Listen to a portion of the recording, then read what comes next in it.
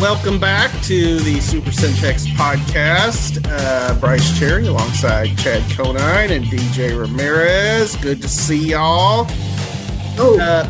Guys, let's jump into it. So one of the best feel-good stories to me of the Central Texas football season has been the resurgence of the University Trojans.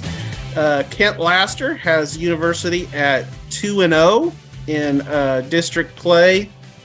You both have had a chance to see University play this year, DJ just last week. What impresses you most about the U-Dogs, and is it sustainable in the long term? I think it is. I think they're finding ways to win. I saw a lot of just, whenever, and I don't know if this was just Pflugerville wasn't doing great that week, but eventually when they started responding, it didn't kind of like set University back. They weren't really fazed by it. Like if Pflugerville responded, University responded right back, and they were just finding ways. If it wasn't, Makai Sandoff running the ball, they weren't afraid to throw it to London Smith, and some of the other guys kind of got involved as well. And defensively, they looked pretty solid. And, I didn't see anything really defensively that I was just like taken aback by, So I think it's sustainable. I just compared to a lot of the, I guess, noise that had been going around from years before. I feel like, I can't really compare it because I hadn't seen them play before this season. Yeah. When I saw this question on the script, I thought it was kind of interesting because the two times that I have seen University play, it was when they had games, more or less won or were looking like they were going to win the game and ended up losing them. And that was the season opener against Robinson. And then 2 weeks after that against Arlington Heights. So, but when you look at it like on a positive spin of that, they're 3-3. If they win those 2 games, which they were very close in both of them, they could be 5-1 right now, which is, a little mind blowing. Yeah. And I think, when you look at the comparison, maybe fair or unfair, when you look at the comparison between University, Midway, Waco High, all of which started with a new coach at the beginning of last season, University has taken the substantial lead on the other two in terms of rebuilding their program. And one of the things that makes me think about when you ask about sustainability, and this is unfair, and maybe Bryce, you can sort of answer this, but does it seem like Waco ISD is in an either or situation? Like either Waco High or University are going to be good because kids are going to funnel to one or the other. And especially if Laster shows that he really has a program going and a culture going there. It's a good question. I don't think it's easy to answer. I think that almost requires additional research. Obviously, so much of Waco ISD and which team is going to be good centers back to, which middle school might have the most athletes or, because the different middle schools feed different schools. And, is it sustainable? I think Laster's a smart guy and a good coach. And here's why it could be sustainable is you got one of your best players who's a freshman. London Smith, he's going to be there for 4 years. And I saw just this week that he picked up his second Division I offer as a freshman. Now, granted, it was Baylor where he's kind of a legacy kid. But that's still pretty impressive for a freshman to already be picking up D1 offers, especially at University. And, DJ mentioned, the noise, so to speak. The more they win, the more they'll kind of silence a lot of that noise. So they're trending in the right direction. So, and Astros just hit a home run. So that's good also. Speaking of trending in the right direction. Yeah. But you can really see like the potential for university to build a culture there, and I've talked with Laster enough to know that, if he's there and if he keeps gaining momentum, he could definitely be the guy to do it. Yeah. Well, we can't go more than one question without digging into our game of the week. DJ will be at this one this week. It's China Spring La Vega week. This is arguably the best rivalry in Central Texas, at least in the 21st century. And we kind of all know the old cliche about rivalry games. Clearly, China Spring is the favorite in this game. They're ranked second in the state with good reason. Defending state champions have continued to play well. But La Vega building up a little bit of momentum. Pirates riding a 3-game winning streak in which they have only allowed 21 points in those 3 games. How do you guys see this one playing out? Oof. Woof. Oh man, I don't like answering these kinds of questions because it puts you on the spot. It puts me on the spot. It's like it's just it's tough to say that La Vega can't beat China Spring because they can. Sure. Especially, they did have a rough go at it early in the season. They're kind of battling some injuries. I was on the phone with Coach Hyde for a minute and a half this morning, which is most people get, I guess. Yeah, you count that. You bank that 90 seconds. But I think they're also trending in the right direction. I think they're going to give the Cougars a fight. And I mean, that's not to say that, China Spring isn't, I feel like at this point, every time somebody asks me about China Spring, I'm just like, they're China Spring. They're clicking along. Yeah. Yeah. Just the fact that it doesn't seem like they've missed a beat. They've had, maybe an off game or two. But yeah, I'm kind of leaning towards China Spring just because, they've kind of convinced me that there are very few things that can go wrong with that team. So I'm going to do more than lean. Okay. I got a little insider scoop that I won't reveal the source. I won't reveal what the scoop was because I don't want to out this person, right? But I'm just going to come out and say, if La Vega wins this game, it will contradict everything I know about high school football trends and the way these two teams are playing this season. China Spring is on track to maybe, challenge for a state title. I think they'll win this game, and I think they'll beat Stephenville. And I mean, who knows how far they might go. I think they've got everything going for them. La Vega, on the other hand, is fighting like heck to try to get back to where they have been as a program, and they're not quite there yet. Okay, interesting. That was very cryptic.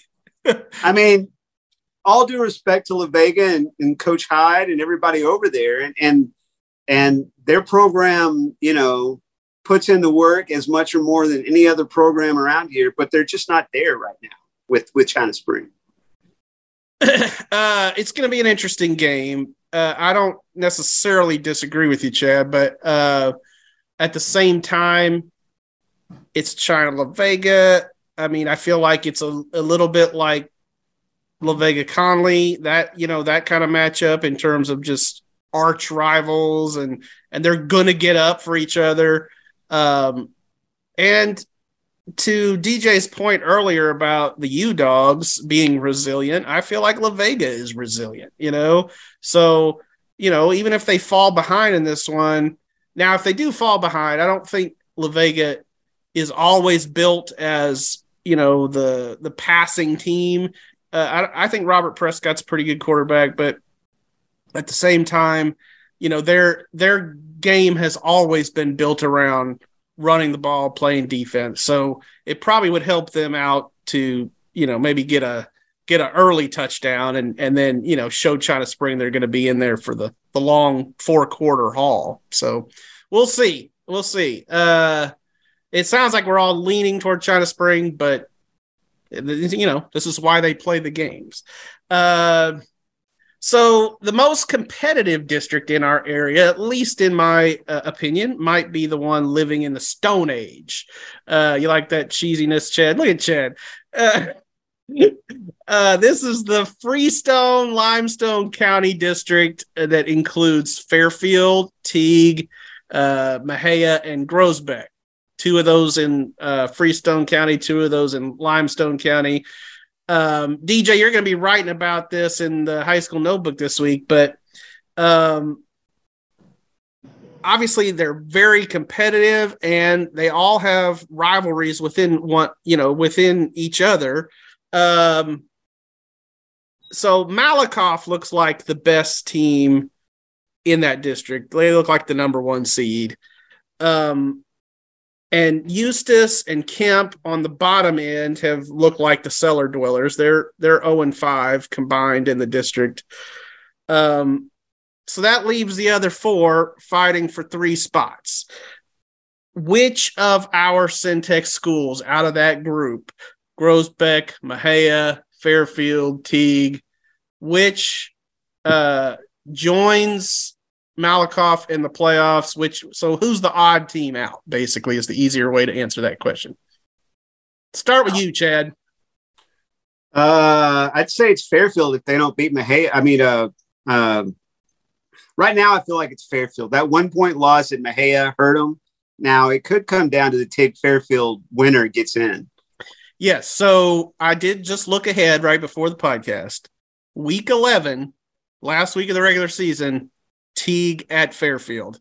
I'm with you, Chad. I feel like that's what it's going to come down to for probably the 4th place playoff spot. What do you say? Well, I mean, if Teague beats Mexia, it might already, it could happen. Mexia game is important too. It could happen. It could happen. What do you say, DJ? Oh, I just spent the whole day talking to all these coaches. So I know for sure Groesbeck's going to be in it.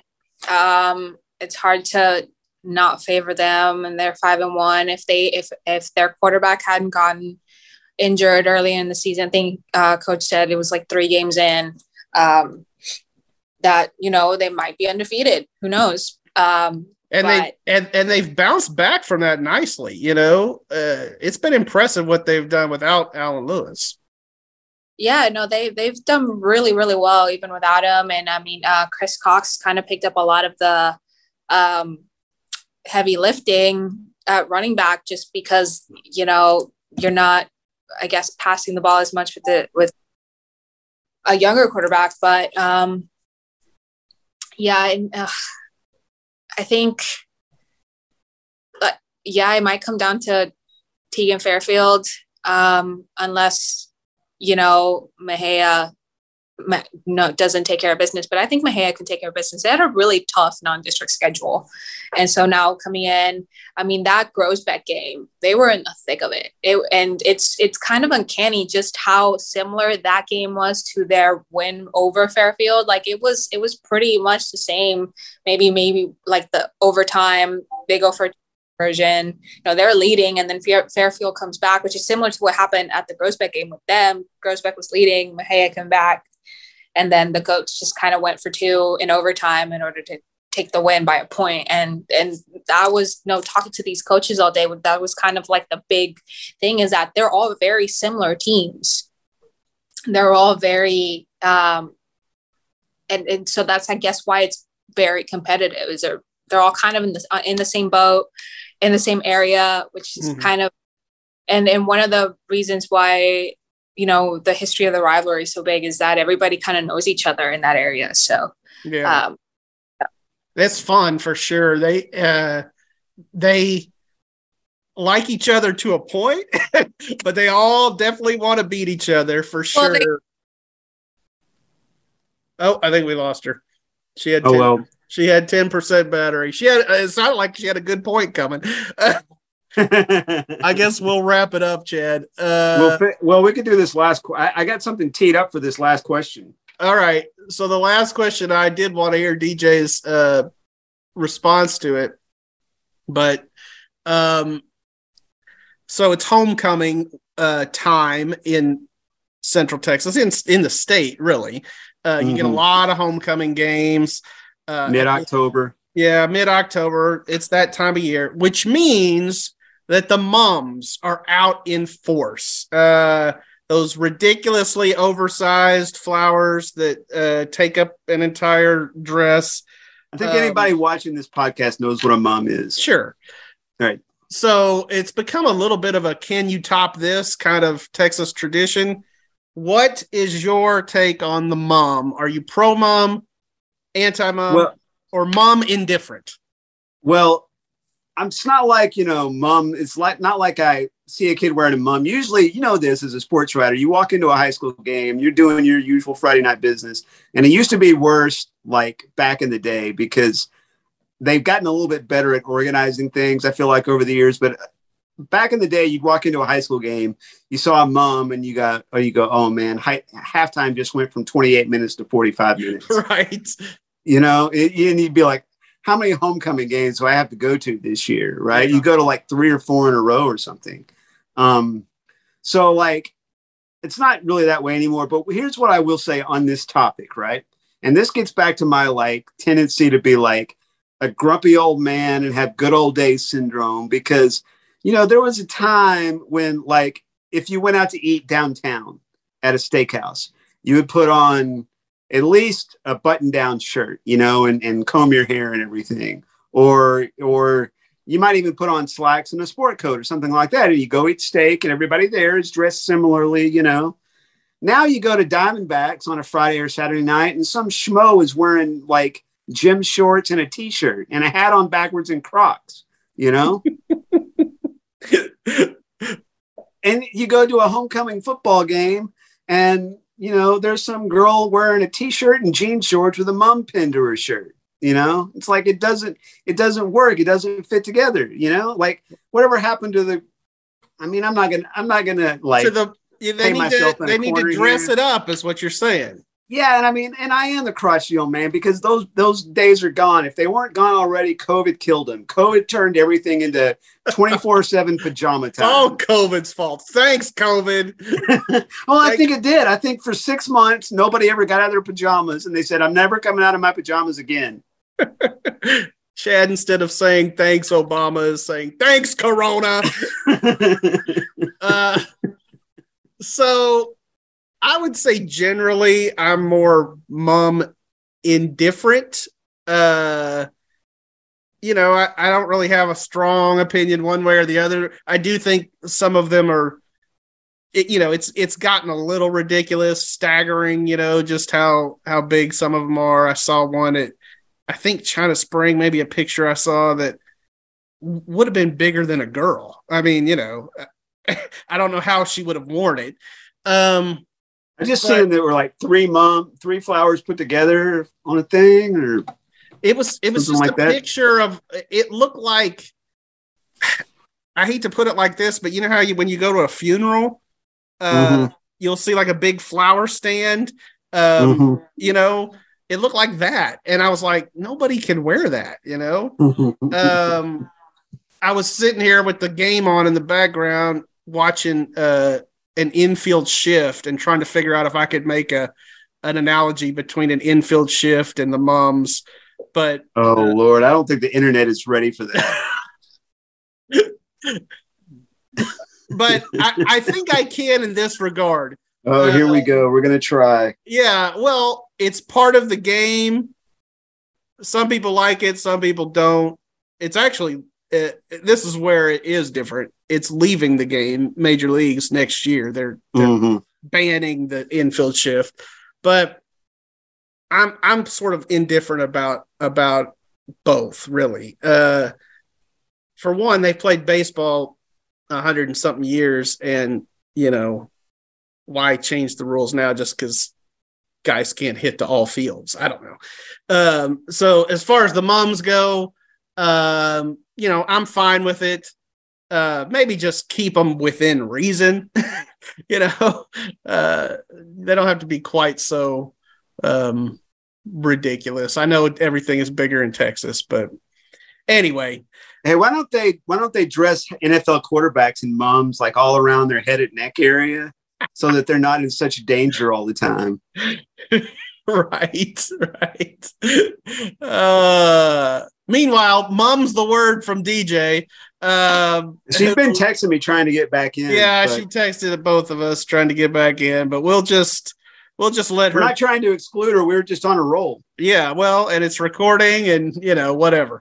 So we'll catch up with DJ's mom thoughts next week and enjoy your game. You're going to Rosebud Lot in Bosqueville. At Bosqueville, yep. Sounds good. I think that should be a good one. All right, see ya. All right, bye.